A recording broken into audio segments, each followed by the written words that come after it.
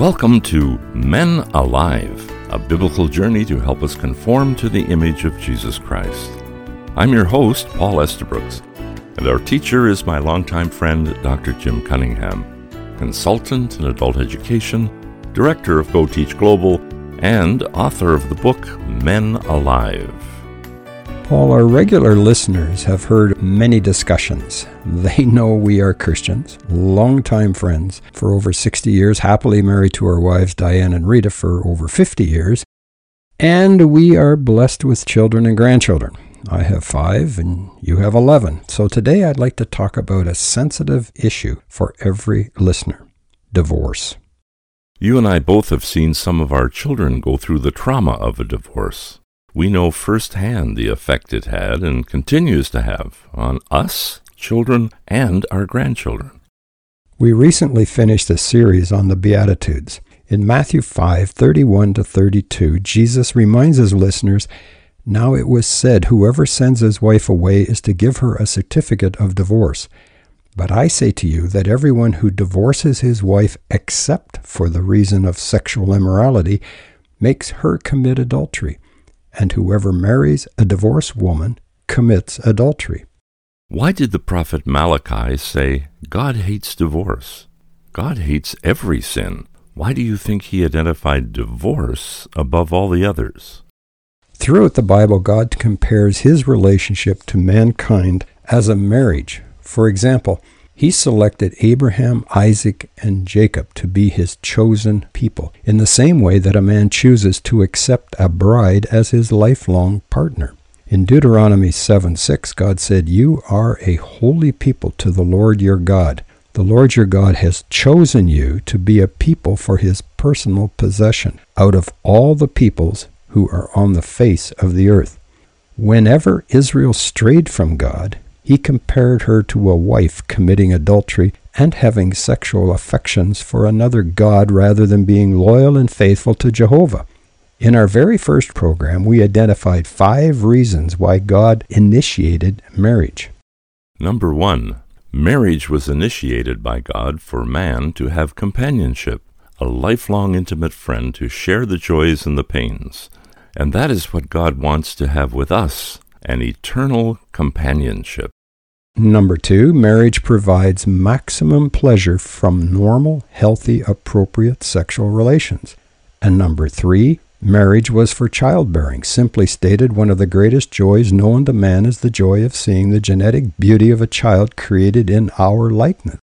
Number 4, we said marriage was for protection, physically from disease and emotionally from loneliness.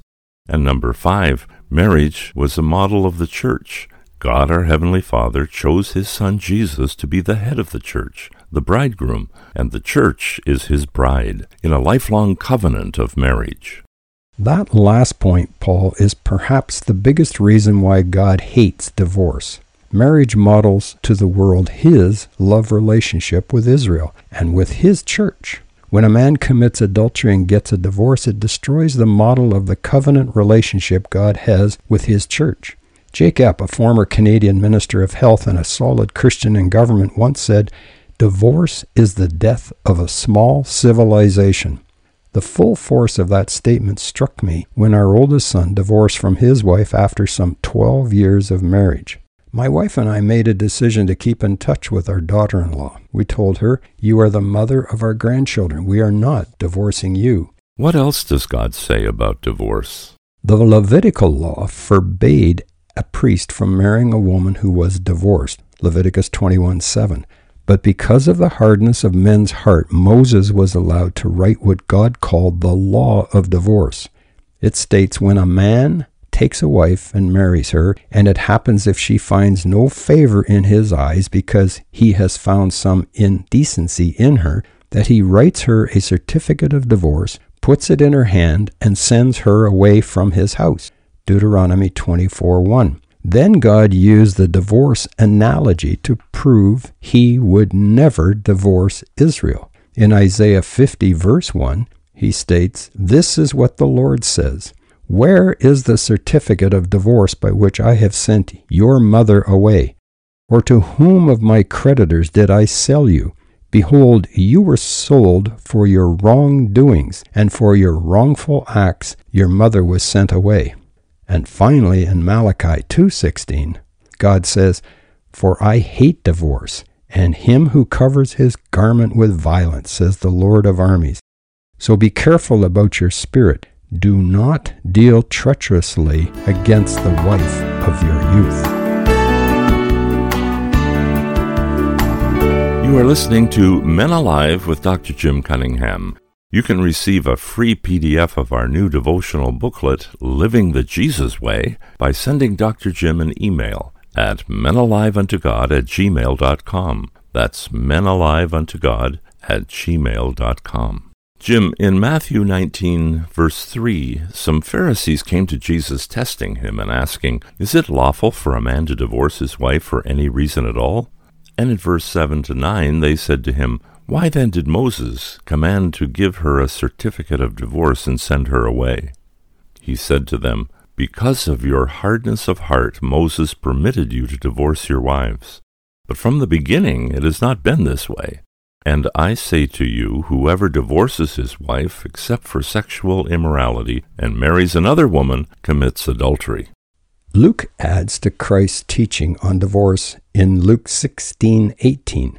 Jesus says, Everyone who divorces his wife and marries another commits adultery, and he who marries one who is divorced from a husband commits adultery. The Apostle Paul adds in 1 Corinthians 7, But if she does leave, she must remain unmarried or else be reconciled to her husband, and that the husband is not to divorce his wife.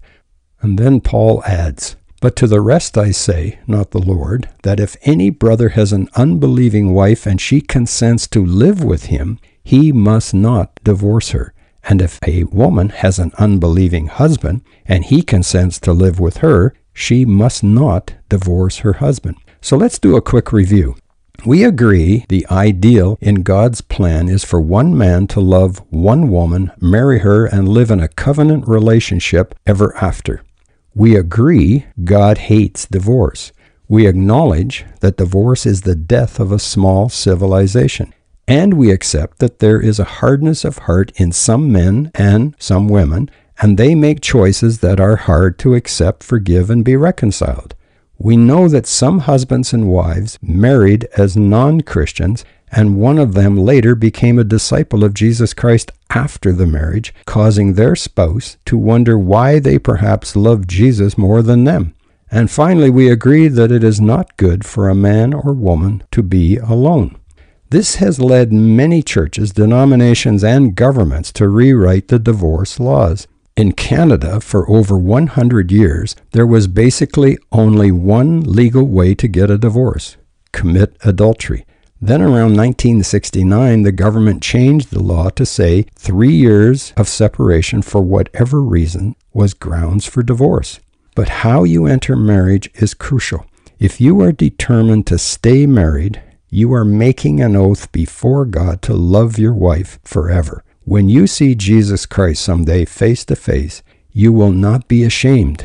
You will know that you had depended on God to navigate through rough times and had been a role model for your children, grandchildren, and others. We mature in Christ if we don't walk away from problems, unless there is violence and harm that says this is an unsafe place. Find a safe space. I hear us saying God still hates divorce because it destroys his model of a lifelong covenant relationship like the one he has with Israel and with the church. But being a God of grace, he knows how hard the hearts are of some men and some women. So he granted divorce if the partners had been unfaithful to the marriage vows, committed adultery, and would not repent, seek forgiveness, or be reconciled to their spouse. You and I have many friends who are divorced, including family members. The hardest task is to teach Scripture principles when it personally affects those friends and family members. I find it challenging to respect husbands who are addicted to adultery, have repeated affairs, and repeatedly ask their wife to forgive them for the sake of the children or the grandchildren. We have to pray that men will stop the pandemic of adultery and divorce and love the wife of their youth with all their heart, mind, and soul the way God intended. Divorce also affects church leadership.